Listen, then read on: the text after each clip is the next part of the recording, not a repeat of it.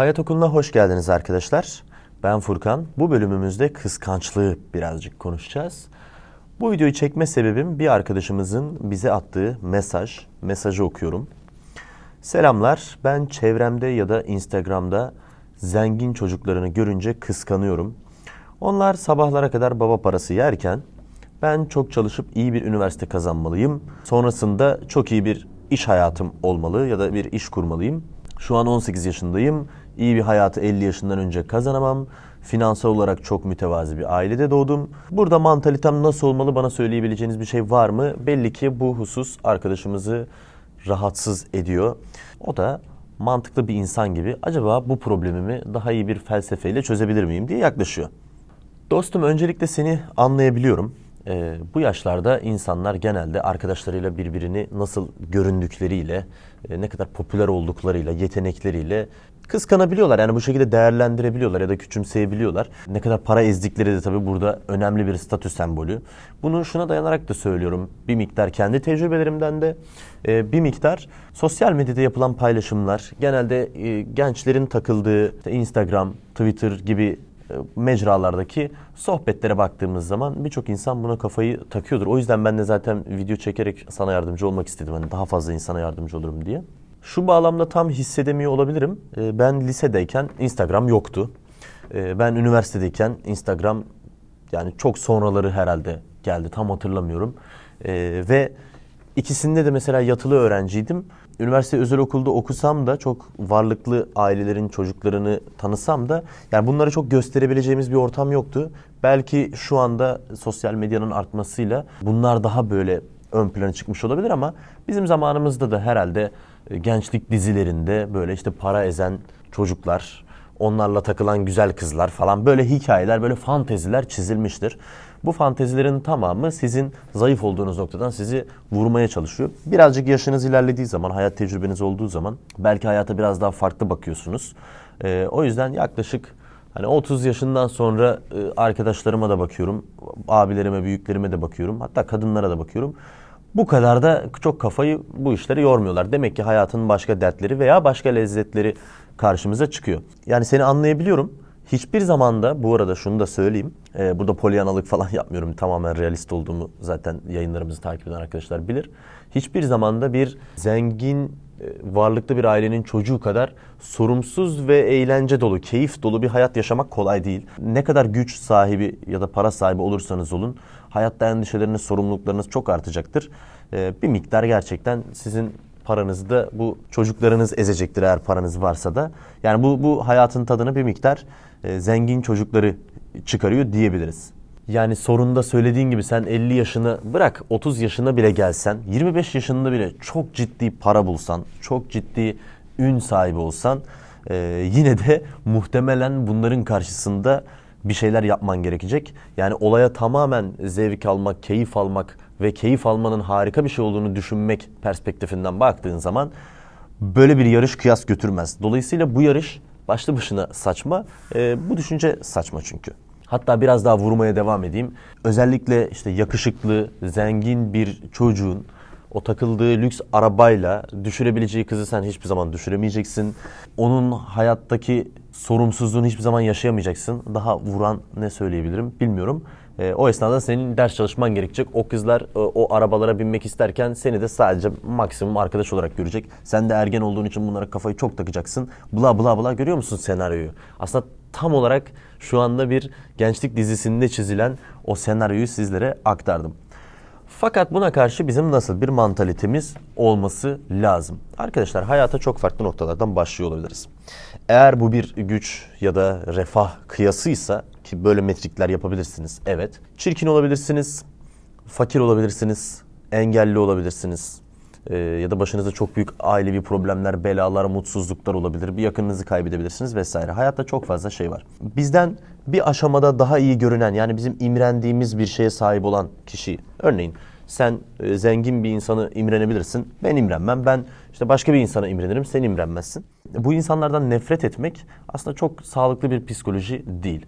Eğer bu şu noktaya geliyorsa, yani ya ben karamsarım, hani hiçbir zaman hayatı onlar gibi yaşayamayacağım noktasına geliyorsa, Bu başka bir şey. Ama bu insanlardan nefret etmek noktasına geliyorsa, ki yine bazen görüyorum sosyal medyada, nefret etmemiz bizim sadece ne kadar psikolojimizin bozuk olduğunu gösterir. Hani bizim için burada düşen, eğer gerçekten ona önem veriyorsak, yani o zenginliği yaşamak istiyorsak, dediğim gibi ben hiç yaşamak istemedim, hiç umurumda olmadı ama senin olabilir, tamamen normal. Bu insanlardan nefret etmek ya da onlara düşmanlık beslemek, onlara kin beslemek, kendini bu yüzden küçük görmek yerine realiteyi kabul edip onların farklı bir noktada bir sınav verdiğini, senin farklı bir noktada bir sınav verdiğini düşünmek bence daha sağlıklı bir yaklaşım. Çünkü pragmatik olarak zaten yapabileceğimiz farklı bir şey yok. Bunun üzerine senin nefret duyman seni daha da itici, hayattan daha da az lezzet alan bir insan haline gelmene sebep olacak. Bu nefretten ve kafada olayı yalnızca bir dinamikte görüp bunu abartmaktan uzaklaştığın zaman şunu fark edeceksin ki mutluluğun aslında neye sahip olduğunla pek de alakası yok. Örnek verecek olursam hayatımızda birçok kez şunu yaşamışızdır. Bazen 5 lira harcadığımız ve çok lezzet aldığımız, çok keyif aldığımız, bazen hiç para harcamadığımız, bazen tamamen anlık sadece yolda yürüyorsunuz, güneş tepeye çıkıyor ve gökyüzüne bakıyorsunuz. İnanılmaz bir haz ve mutluluk duyuyorsunuz ve hayatınızdan ne kadar eğlendiğinizi hissediyorsunuz. Başınızda güzel bir çaba var o esnada. Belki işte üniversite sınavına hazırlanıyorsun ama yanında gerçekten seninle beraber duran bir arkadaşın var. Beraber futbol maçlarını çok iyi yorumluyorsunuz ve ikinizin de hayali başka bir şehre gidip beraber orada tıp okumak. Bu hayal, heyecan bazen 5.000 lirayı bir yemeğe harcadığınız zaman ya da altınızda gerçekten mükemmel bir araba olduğu zaman veya binlerce insan böyle statta sizi alkışladığı zaman yaşanamayabiliyor. Dolayısıyla hayattan alınacak lezzeti, hazzı yalnızca buna bağlamanın realistik olarak, az önce yine realistik perspektifi bahsettim. O daha sorumsuz olacak, daha keyif dolu olacak, evet. Ama bu keyif sana o denli mutluluk vermeyebilir. Dolayısıyla mutluluk birazcık bizim neye hangi bakış açısıyla baktığımıza bağlı. Yani mutluluk bir anlamda bir perspektif, bir kültür, bir ahlak meselesidir. Dolayısıyla bazı indekslere baktığınızda gerçekten çok büyük zorluklar içerisinde olan insanların ya da toplumların da çok mutlu olduğunu görebiliyorsunuz. Peki bu nasıl oluyor? Mutlulukla alakalı araştırmalara baktığımızda enteresan bir şeyle karşılaşıyoruz arkadaşlar. Yani biz hayatımızda keyif olduğu zaman mutlu olmuyoruz. Daha ziyade hayatımızda keyif olduğu zaman ve çok fazla keyif olduğu zaman çürümeye başlıyoruz. Ne kadar enteresan değil mi? Sabahtan akşama kadar televizyon izlediğimiz, hiçbir endişemizin olmadığı bir hayat düşünelim. Tam bu hayat için her şeyimizi harcıyoruz, çok çalışıyoruz, çok zengin olmaya çalışıyoruz, çok güçlü olmaya çalışıyoruz ki bu hayatı yaşayabilelim. Ve o hayatı yaşamaya başladığımız zaman da çürümeye başlıyoruz. Dolayısıyla tıpkı egzersiz bilimindeki gibi vücudumuza belli bir stresi veriyor olmamız gerçekten bizi dinç tutuyor. Bu tabii ki bu stresin çok fazla olması, çok büyük sıkıntılar çekmek, sağlık problemleriyle uğraşmak, o kadar fakirlik seviyesinde olmak vesaire. Tabii ki bizi birazcık yıpratabiliyor. Fakat bu tip durumlar içerisinde bile gerçekten perspektifini değiştirerek hayatından lezzet almayı başaran insanlar olabiliyor. Örneğin Viktor Frankl, Man's Search for Meaning kitabında çok zor durumda. Ne kadar zor? Nazi toplama kampında bulunan insanların bile çok küçük şeylerden nasıl mutlu olabildiğini, yani bir tas çorba içerisinde bir parça et gördüğü zaman nasıl mutlu olabildiğini kitabında aktarıyordu. Bütün bunlara baktığımız zaman birazcık perspektifimizin değişmesi gerektiğini söylüyorum. Bununla beraber şöyle bir noktada var ki, insanın hayatını eğlenceli kılan şey, insanın sabah enerjik bir şekilde uyanmasını sağlayan şey, o insanın yaşadığı keyiften ziyade ya da o insanın hayatının kolaylığından ziyade o insanın pozitif ya da negatif bir amacının olması. İnsanın hayatta bir amacı olmadığı zaman insan sıkılmaya başlıyor ve o kişiye uyuşturucuları da verseniz, en güzel arabaları da verseniz artık tıpkı insülin direncindeki gibi ekstra bir haz vermiyor. Daha fazlası bile o kişiye artık yeni bir haz sağlamadığı zaman büyük bir boşluğun içerisine düşüyor. Bu şu anlama gelmiyor, yani bu zengin çocukları büyük bir boşluk ve sefahet içerisinde falan demiyorum. Pekala zengin oldukları gibi oldukça da iyi perspektiflere sahip, çok başarılı, çalışkan, mükemmel insanlar da olabilirler. Direktman bu kıyası yapmamamız gerektiği için söylüyorum. Hayatımızda bir çile varsa da belki ailemizi bir fakirlik içerisinden çıkarmaya çalışıyoruz. Dedin ya, çok mütevazi bir ailem var. Belki senin çalışman senin hayatına bir anlam yükleyecek. Belki gerçekten çok ciddi bir engelin var ve bu engel karşısında gösterdiğin dirayet ve bu konuya verdiğin emekler yıllar sonra senin gerçekten kayda değer bir şeyler başarmanı sağlayacak. Ki zaten Robert Greene ustalık kitabında da tamamen ustalığa giden, yani başarıya giden yolun bu tip noktalardan geçtiğini tarihten örnekleriyle beraber de dile getiriyor. Tüm bunlar bize şunu anlatıyor. Biz hayatımızdan lezzet almak, enerjik olmak, yaşamak istiyorsak bu son model bir araç ve eğlenceyle gelmiyor. Bu bir amaç uğruna çalışmak. Bu amaç negatif de olabilir. Yani bir beladan kaçış da olabilir. Mesela onun dizisini izliyoruz değil mi? Bir beladan kaçış var ve bir heyecanı var. Geriye dönüp baktığınızda hayatınızdaki en hatırlanabilir, en heyecanlı kısımlar bu kısımlar oluyor. Ya da bir hedefe doğru gitmek. Yani bir üniversite sınavına çalışmak ve o konuda başarılı olmaya çalışmak. İlla peşimizden kovalayan bir bela olmasına gerek yok. Kendimize bunu sağlamamız ve mutlu hissedebilmek için de şükretmemiz, gördüğümüz şeylerin bardağı dolu tarafından bakmamız faydalı oluyor. Burada tekrarlama ihtiyacı hissediyorum. Polyanalıktan bahsetmiyorum. Aptalca bir şükürden bahsetmiyorum ki aptalca bir şükür bile insanı mutlu ediyor. O ayrı bir şey. Fakat realiteyi kabul ederek kendi realitenin içerisindeki pozitifliklere tutunmaktan bahsediyorum. Pragmatist yoldan bahsediyorum. Yani sen hiçbir zaman genç yaşında son model araca binen arkadaşın kadar keyif yaşamayabilirsin. O kişi kadar sorumsuzluğu hissetmiyor olabilirsin. Fakat belki de baktığında senin hayatın daha tatminkar olabilir. Çünkü sen buna şükürle ve mutlulukla pozitif bir pencereden yaklaşırsın. O arkadaş buna pozitif bir pencereden yaklaşmayabilir. Ya da o kişi bütün bunların üzerine pozitif bir pencereden yaklaşır. Hem onların şükrünü eder ve onların kıymetini bilir. Dolayısıyla daha fazla opsiyonla beraber hayatın tadını çıkarır. Ama sen de yine daha az opsiyonla hayatın tadını çıkarabilirsin. Arkadaşlar şimdiye kadar size aslında vizyonumuzu daraltmamamız, vizyonumuzu açmamız gerektiğini söyledim. Daha fazla lezzet alabilmek için. Buna farklı bir açıdan daha bakmak istiyorum. Bu da zaman konsepti arkadaşlar. Aslında 3 farklı zamanın içerisinde yaşıyoruz. Bunlardan birincisi geniş zaman.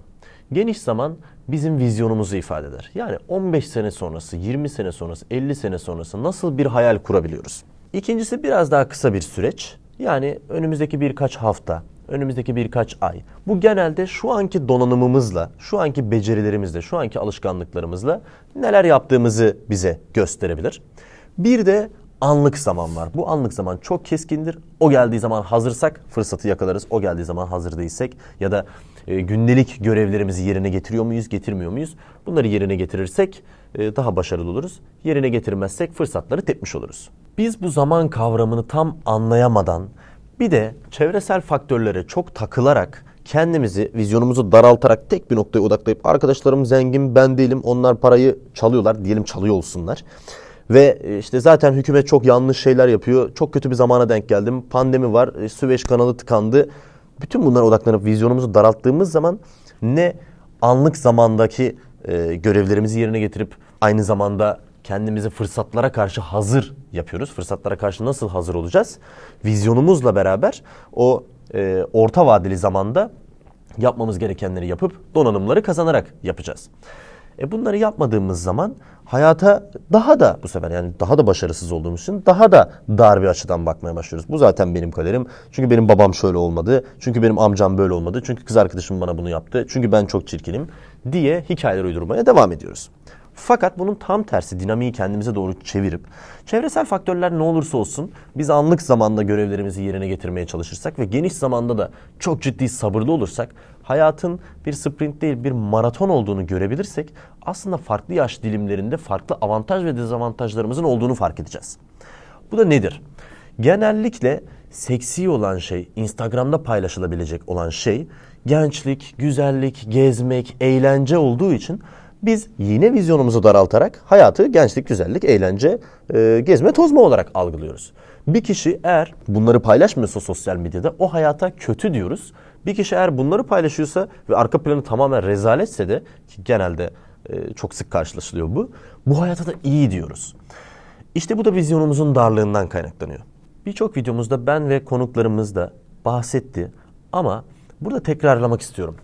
Arkadaşlar hayatınızın ilk 20 senesi zaten sizin hayatınız değil. Hep annenizin babanızın okula zorunlu olarak gidiyorsunuz. Hayatı pek fazla bilmiyorsunuz. Şuurunuz yok. Hasbelkader yaşadığınız bir süreç. 20 ve 30 yaş arası sizin hayatınızı inşa etmeniz gereken süreç. Eğer siz bu süreci bir son nihayet olarak bakıp tamamen bu süreçte hayatınızın lezzetini yaşamaya odaklanırsanız genelde hayatınızın esas kısımları, esas hayatın size verildiği anlarda ve gücünüzün daha fazla olma potansiyeli olan anlarda zayıf duruma düşebilirsiniz. Eğer biz 20-30 yaşlarımız arasında ya da bunu 18'e çekelim, 15'e çekelim, elde etmemiz gereken donanımları elde etmezsek, rasyonel bir beyne sahip olmazsak, kendimizi bu dünyanın gerektirdiği iletişim becerileriyle, teknik becerilerle donatmazsak, özellikle psikolojimizi bozarsak ve kendimizi bir şeylere hak görürsek, tembelleşirsek ve eğlenceye çok bağımlı olursak, dopamin reseptörlerimizi bozarsak kadınlara ya da erkeklere, eğlenceye, bilgisayar oyunlarına, uyuşturuculara, sigaraya vesaire çok bağlanırsak aslında hayatımızı esas yaşamaya başladığımız 30 yaştan sonrasını ciddi oranda kötü etkileyeceğiz. Çünkü 30 yaşından sonra kişinin hayatını değiştirme olasılığı ilk 30 yaşına göre çok daha geride oluyor. Ve aslında insan ömrü ortalama 80 sene olduğu için hayatımızı biz zaten ki ilk 20 seneyi zaten kendi hayatımızı yaşamadık. Annemizin, babamızın ya da okulun hayatını yaşadık. O 10 seneyi eğlenceyle harcadığımız için ve kendimize bir kere hayata geliyorum, bu hayatın tadını ben çıkaracağım, ay oğlum kızım bu hayatın tadını çıkarsın diye yaklaştığımız için aslında hayattaki gerçek gücü, lezzeti, donanımı, beceriyi reddetmiş oluyoruz. Tabii ki bu kıyası yaparken 20-30 yaş arası eğlenmeyin demiyorum ama 20-30 yaş arası eğlenip sabahlara kadar dağıtan bir insanla 20-30 yaş arası sabahlara kadar kod yazan bir mühendis, okumalar yapan bir edebiyatçı, çalışmaları okuyan bir diş doktoru kesinlikle kıyas götürmeyecektir. Hayatını gerçekten yaşamaya başladığı anlarda o kişinin hayattan alacağı lezzet çok daha fazla olacaktır. Çünkü o çok daha hazır durumda olacaktır. Annenizin, babanızın parası ya da başkalarının size katabileceği şeyler ya da sizin bedelini ödemeden elde ettiğiniz şeyler sizi ancak bir noktaya kadar getirebilir. Tarih, monarşi dönemlerinde bile ailesinden ona kaldığı ve kendi donanımlarını geliştirmediği için karşısına çıkan fırsatları oraya hazır gelenlere kaptıran güçlü insanlarla dolu. Sırf bu sebeple bile baktığında, sırf bu dinamiğe bile baktığımda senin şu anda sıkı çalışıyor olman ve mütevazı bir aileden geliyor olman ve bunu bir sebep olarak görmen ve arkadaşlarınla yaşadığın o basit şeylerden, hayattaki o ucuz olan şeylerden lezzet alıyor olman ve çok fazla dopamin reseptörlerini bozup o öbür tarafa kafayı takmaman ve 50 yaşında zengin olman ve 50 yaşında başarılı bir insan olman o diğer arkadaşın keyif dolu bir hayatından bence çok daha avantajlı olacaktır. Ben şahsen o hayatı tercih etmem, bu hayatı tercih ederim.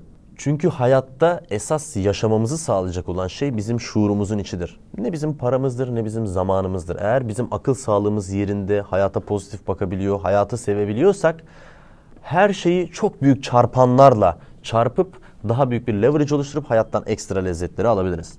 Umarım kendimi iyi ifade edebildim bu videoda. Soyut şeylerden çok bahsettim. Fakat aşağıda bu tartışmayı devam ettirebiliriz ve birbirimizi daha iyi ifade edebiliriz. Kesinlikle polyanacılıktan bahsetmediğimi tekrar belirtiyorum. Buna strateji yapmak diyorum. Hayatınızı başkalarının peşinden koşturmak yerine bence kendi stratejinizi yapmanız her zaman daha iyidir. Görüşmek üzere arkadaşlar.